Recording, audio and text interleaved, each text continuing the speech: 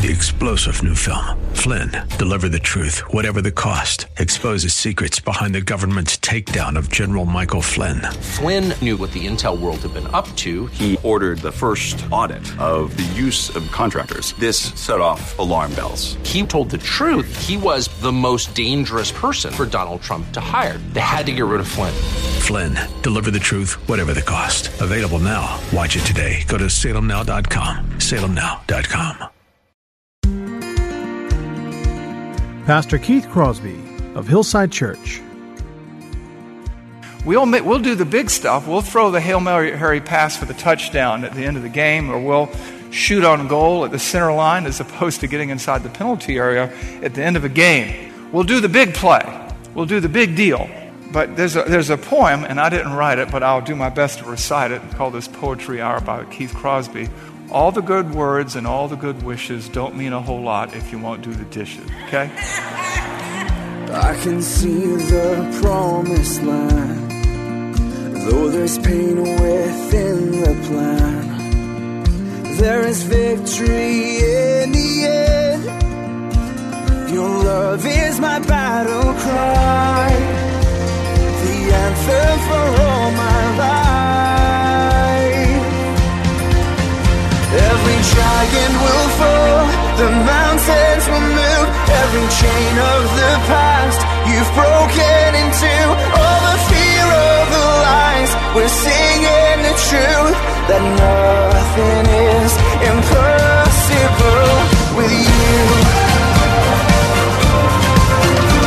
Oh, nothing is impossible. Hello and welcome to the Grace to Live radio broadcast with Keith Crosby, Senior Pastor here at Hillside Church in San Jose, California. We are so blessed that you've chosen to spend time with us on the program today.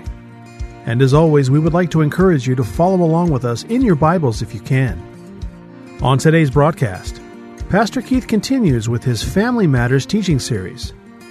So if you have your Bibles, please follow along with us as we hear part 3 of Pastor Keith's message, It Takes a Good Husband. Father, we thank you.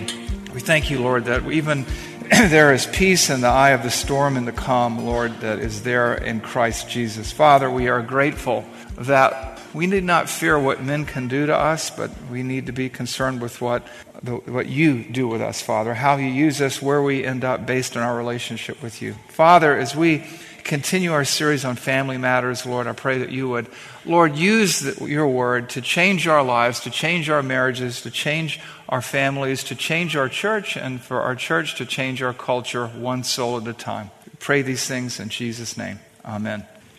Where do good husbands come from? You know, you don't find them in the cabbage patch, okay? You don't find them under a rock. They don't grow on trees, and even though the culture would try to teach us this, they don't swing from trees either, okay? Good husbands, as we talked about before, are made. They are not born. We're born dead in our sins and trespasses. As cute as that little bambino or bambina is, they're a little reprobate without Christ, right? They're not born empty slates, pure before God. You know, they are sinners. They're born with original sin, and as soon as they're able to, they make enough of their own to sink a battleship. And so husbands, good husbands, don't occur naturally. They occur supernaturally. Good husbands are made. They are not born. In fact, they are twice born. They are born physically, and then they are born again, right? When they receive Christ as their Lord and Savior. And the reality is, you cannot be the husband that human beings, that men, were designed to be apart from Christ. And I'm not saying that unsaved husbands are bad guys, that they are some sort of satanic being, but the bottom line is they don't have the capacity to love their wives as the way Christ loved the church. It's just beyond them. It's not that they don't even try sometimes. But the reality is, it takes a good husband to make a good marriage, and it takes a good marriage to make a good family, and it takes loads of good families to make a good church, and it takes good churches to change the direction of our culture and civilization. And so we began this series, Family Matters, talking about marriage and what it is and what it's not, and who's in and who's out. And then we turned our attention to the men last week, and we'll continue to put the men under the microscope this week. But don't worry, guys. Next week, it's the ladies, okay? So I want to be equal opportunity destroyer here. So, no, just kidding. But we want to look and see what God's Word has to say about being a good husband. And so take your tablet or your iPhone or your smartphone or whatever kind of phone you have, or your analog Bible made out of paper, and turn to the book of Ephesians chapter 5. Because that's where we are. And this is really part 2 of It Takes a Good Husband. And so we're going to do a little review so that we can know where we've been and so know where we are. And so the review goes like this. There are 3 essential qualities to a good husband. There are 3 attributes to a good husband. There are 3 things a good husband has to be. And what does it mean to be a good husband? What does it take to be a good husband? A good husband is a good lover. And I know that last week there was some, startled looks in the congregation, but we'll get there and we'll explain more of what that means. A good husband is a good lover. And where do we see that? Where is it taught in the Bible? It's taught in a lot of places, but 2 places we're going to look, and that we looked last week, are Ephesians 5:25 and Ephesians 5:28. Husbands, love your wives as Christ loved the church and gave himself up for her. 5:28, husbands, in the same way, husbands, love your wives as your own bodies. He who loves his wife loves himself. And what that means is this, is it alludes to the fact that, of course, that we are one flesh in Christ. We belong to each other. It also speaks to the fact that marriage is a picture of Christ and the church. And a good husband is Christ to his family. And a good lover loves sacrificially. We talked about that. We visited 1 Corinthians 13, love is patient, love is kind. And we distilled a definition of love there. Love is benefiting other people through righteous words, actions, and deeds with no thought of what you're going to get out of it. Love is sacrificial. And so a good lover seeks the benefit of his wife. A good lover seeks her good. He seeks her growth. He loves like Jesus. He loves like Jesus loved, sacrificially. Jesus gave up his life for the church. He went to the cross for his people. And a good husband loves his wife sacrificially at great personal cost to himself, if necessary. And it usually is, because people are sinners, men and women. And it takes a lot to love each other sacrificially. But he is to be Jesus to the family, a Christian, a little Christ. That's what Christian means, a little Christ. This is big love, because this is big sacrifice. It's a holding nothing back type of sacrifice. He loves her through righteous words, actions, and deeds. Sometimes it's a tough love because he has to say no. Sometimes it's a tough love because she doesn't want to hear no, and there are consequences. But we'll get into conflict in marriage in the weeks to come. But this is a sacrificial love. What did Jesus say? Greater love hath no man than he laid down his life for his friends. And the closest friend you're going to have in this life after Jesus is your wife, men. By the way, it's not a once-in-a-lifetime kind of sacrifice. It's a day-to-day, week-to-week, month-to-month, year-to-year, decade-to-decade type of sacrifice. That's sacrificial love. That's good love. That's big love. And you know what? Sacrificial love is purposeful. It's not accidental. It's intentional. It's mindful. It's deliberate, and it's thoughtful.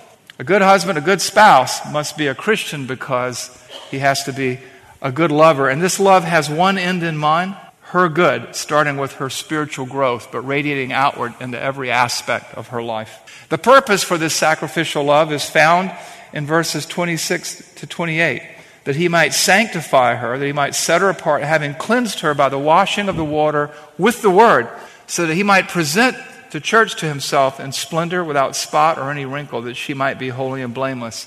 This is about Christ and the church, but this is about men and women. This is about husband and wives. The marriage represents the relationship between Christ and the church, and therefore, when there's a good husband, there's a good evangelistic impact on the children. Never, ever lose sight of that, men.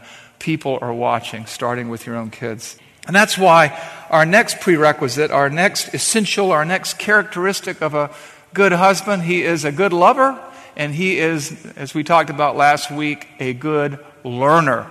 A good learner. Where's that in the text? It's in verse 28 and beyond. In verse 28 it says, in the same way, husbands should love their wives as their own bodies. He who loves his wife loves himself. Now, we talked about this before. What does it mean? I know, for better or for worse, this body right here, inside and out. I know when it's tired. I know when it's about to get sick. I know when it's stressed. I know when this thing down here, this chest that used to be up here, when it growls that I'm hungry. I know when to feed it, when to water it, when to rest it. That's what's going on here. You are to love your wife with the same degree of understanding, with the same degree of appreciation, with the same degree of analysis that you take care of your own body. That's what it means to be a learner. We see this also in 1 Peter 3:7. Now, I'm going to plumb the depths of 1 Peter 3:7 another time. But basically it says this, likewise, husband, live with your wives in an understanding way. Right there, understanding a way in some translations is according to knowledge. And the word there are a couple of words that could have been used in the Greek. There's theoretical book learning knowledge, and there's experiential knowledge. The school of hard knocks, and I'm not calling marriage the school of hard knocks, but it is a crucible through which we are sanctified. And there's the book learning kind of knowledge. And this is experiential knowledge. You understand what makes your wife tick. And then after that, at the end of the verse, it says, so that your prayers may not be hindered. You've heard of the first commandment with a promise, children, honor your father and mother that it may go well with you in the land. This is the first commandment with a threat, okay? Because if you do not live with your wives in an understanding way, your prayers will be hindered. Why? Well, we have two types of relationships in this life. We have vertical with God and horizontal with people. And if your horizontal relationship with people is messed up, you can bet your relationship with God is going to suffer. And if your relationship with God is messed up, you can bet your relationship with people are going to suffer. And what's going on here is this. You cannot be right with God and not right with your wife. Now, some ladies will say, see, they'll make unrealistic demands and threaten you with this verse, and you'll make unrealistic demands and threaten them with this verse. But that's not what it's about, guys. It's about understanding your wife, knowing her strengths and her weaknesses, her hopes and her fears, her dreams, her aspirations, her gifts, and helping her to deploy those abilities in the home, in the workplace if necessary, and in the church. It's a command. It's not an option. We hear a lot today about, and particularly in different circles in our professional realm. I know I used to hear about it years ago when I was in the business world, about being a lifelong learner. That's what's going on here. You are a lover, and because you love her sacrificially, you are a lifelong learner. And the thing about this is this. And I talked about this last week. I know a lot of you were away at men's retreats, so that's why we're reviewing it today. Spaced repetition over time, don't you know? And no one gets away unscathed, so I wanted to come back and review some of this today. But we understand that most of us would take a bullet for our wives. We would step out in front of a freight train and push them out of the way. There's almost nothing that we wouldn't do for our wives. That's the big sacrificial, right? That's sacrificial love. That's the lover. But the learner is in a scale of life and death anyway, a smaller sacrifice. You see, most of us men, most of us human beings, men and women, human beings, we'll do the big stuff. We'll throw the Hail Mary pass for the touchdown at the end of the game, or we'll shoot on goal at the center line as opposed to getting inside the penalty area at the end of a game. We'll do the big play. We'll do the big deal. But there's a poem, and I didn't write it, but I'll do my best to recite it, called this Poetry Hour by Keith Crosby. All the good words and all the good wishes don't mean a whole lot if you won't do the dishes, okay? Right, And the point is this, guys. They don't care about the big sacrifices if they're only theoretical, but they do care. They do care that you care. They do care that you'll love them in little ways, not just the big ways. And part of being a learner is understanding what makes them tick, what makes them happy, what makes them feel safe, what makes them feel appreciated, understood, protected, respected. That's what it means to be a lover and a learner. That's what it means. It's critical. These are essentials. You cannot function as a good husband without being a good lover and a good learner. So that's review. That's review. Now remember, guys, if you're wondering how to go about that, out there on those tables out there is a questionnaire called 50 Questions to Ask Your Wife. I gave you 54 because I'm generous. And what I would like you to do is to take those questions over the next 3 or 4 or 5 weeks and just take some time and interview your wives. You think about if you're going to sit down with the most important person in the world, the governor, the mayor, the president, whoever, who's more important than your wife? And I can tell you, I've done this questionnaire a few times over the last 25, 26 years, and the answers change over time because people change. And if you're operating with the same set of assumptions you operated with the first 5 years of your marriage, you've remembered everything but learned nothing. So, lover and a learner, that's what God calls us to here. Which brings us to the third essential of a good husband.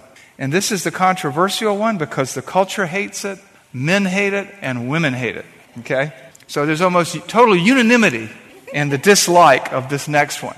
But that shows you how far the world has fallen since the garden. Number 3, last and not least, to make a good husband, to make a good marriage, to make a good family, good church, a good civilization, a good husband is a good leader. A good husband is a good leader. He is the leader in the home, just as Christ is the leader of the church. He's the head in the home, just as Christ is the head of the church. And here's an area where we really tend to challenge modern sensibilities and today's cultural norms. And as we've worked through this passage so far, if you look closely with both eyes open and your heart and mind open to God, you'll see it implicit in the text. And in the larger context, it's explicit in the text. For instance, in verse 25, husbands are to love their wives sacrificially, benefiting them through righteous words, actions, and deeds. Husband, love your wives as Christ loved the church and gave himself up for her. Right there, implicit in the text is leadership. They are to care for their wives as their own bodies, right? In the same way, husbands should love their wives as their own bodies. He who loves his wife loves himself. They are to help them in an understanding way grow spiritually. This is a great responsibility. This is a picture of Christ and the church. A man sets the example by leaving, it's on the next slide, by leaving his father and mother and being joined to his wife, and the two become one flesh. These things are all initiated by the man. And finally, a man is to love his wife, and the wife is to see to it that she respects her husband. Where is leadership in all this? Implicitly, it's right in this concept. Great responsibility requires authority. All of you in the workplace will say, they gave me all this responsibility, but they didn't give me the ability to carry it out. They didn't give me the authority to do this. It's the same way. God has given men great responsibility. It's a high, high calling. It's one that few do well. It's difficult, but not impossible. And responsibilities like these require authority. Now, the problem is many men are what we would call theological couch potatoes. Okay? They would rather the wife take responsibility. They'd rather her take the lead in the caring for children. They'd rather her take the lead in everything else. You name it. They'd rather have that happen because you know what? They're just so tired after work or whatever. But the bottom line is we have less work today than in all of history. None of us are involved in subsistence agriculture. None of us work from sun up to sundown. And then, you say, well, we're in the tech industry. Yeah, you are, but you have more leisure time than anybody throughout all of history. And leadership means tackling the responsibilities that God has given us and not being proselytized or evangelized by the culture, guys. And you look at verses like this, and I know there are many, many objections because we hear about tyranny and cavemen husbands and passive husbands and oppression and slavery. All these good cultural buzzwords. But know this, Christian leadership is not a tyranny. It's a stewardship. It's a high calling. It's a loving leadership. It's a learning leadership. It's leadership like that of Jesus Christ. And in our culture, in our churches, in our homes, and in the media, even in governing authorities, this is where the trouble starts because men are portrayed. I remember, you may remember the Verizon commercial years ago that was pulled immediately because it showed this stupid husband trying to help his infinitely more wiser 8-year-old daughter with a school project, and he's relegated by his omnipotent and all-knowing wife to go wash the dog. They had to pull that commercial, rightly so, because people took offense. A husband is called by God. He has been raised up for such a time as this.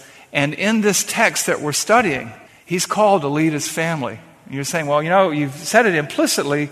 Back up to verse 23.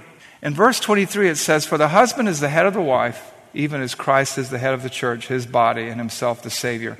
God has called a man, he has required a man to lead his home. Not as a tyrant, nothing like that. He is to lead her sacrificially, he is to lead her intelligently, and he is to lead her Verse 23, for the husband is the head of the wife, even as Christ is the head of the church. Now, a lot of people hate this verse. I get it.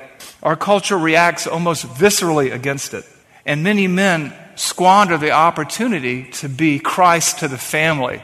They're either a distant, far away, abstract male figure, or they're a caveman sometimes. But the reality is, men aren't called to be passive leaders. They're called to actively love, to actively learn, and to actively lead. I'm reminded that lover, learner, and leader, husband is to sacrifice for his wife. That's a verb, right? He's to love his wife as Christ loved the church. He's to love his wife as he would his own body. He's to live with his wife in an understanding way. These are action verbs. These aren't passive. And this is what we're required. God requires it. God expects it. It's an act of worship on the part of the man and on the part of the woman. And just as the church follows Christ, the wife, in God's economy, is to follow the husband. That doesn't mean a resignation of her intellect or abilities or gifts. But some of us are old enough to remember the great movie Dr. Dolittle. Not with Eddie Murphy. I think it was Rex Harrison. And then there is an animal called a push-me-pull-you. Remember that animal? It's a two-headed beast. If you see a two-headed beast, you probably want to catch it and put it on display in a circus or in a museum because it's a freak of nature. And God has designed marriage the way He's designed the church. And here's the problem. This is what is explicitly taught in the Scriptures. And I'm not being naive. I understand that this is hard to listen to. But a husband is called to be a shepherd. And shepherds have to lead because they are responsible for great care of the flock. Not just the wife, but the kids. God holds them overall responsible for the care of the family. And shepherds lead the flock in the path of righteousness for the sake of God's name. They lead the flock by the still and safe waters. They cause them to lie down and rest. I'm reminded of the picture of a good shepherd in John chapter 10. John chapter 10. Here's a picture of a good shepherd. Here's a picture of a good husband. I am the good shepherd. The good shepherd lays down his life for the sheep. He who is a hired hand and not a shepherd, he who does not own the sheep, sees the wolf coming and leaves the sheep and flees, and the wolf snatches them and scatters them. He flees because he is a hired hand and cares nothing for the sheep. I am the good shepherd. I know my own, and my own know me. There is another picture of a lover, a learner, and a leader. I know my own. I know my sheep. There's a picture of a sacrificial shepherd who lays down his life for the sheep. You know, we live in a world where marriage is in decline. People just shack up. But you know what? Without that commitment, many times we have a couple of hirelings here, and when the going gets tough, the tough get going usually out the door. But this is a picture of God's economy. A good lover doesn't flee because he cares too much. A good learner doesn't flee because he understands his role and that God has entrusted him with a stewardship, a care for a family, for a woman, for his one flesh. And he is to take the lead and set the example in forming this relationship, which is second only to his relationship with God. And that's why you read in Genesis 2:24, and that's why you read in Ephesians 5:33, and that's why you read throughout the Bible, therefore a man shall leave his father and mother and hold fast to his wife, and they shall become one flesh. Because the husband is the head of the wife, even as Christ is the head of the church, his body, and he himself is its Savior. Yes, he should take a bullet for her. Yes, he should step out in front of a choo-choo train for her. Yes, he should learn her and understand her and care for her and make her understand that out next to God, she is the most important individual in his life. And he needs to learn how to do that.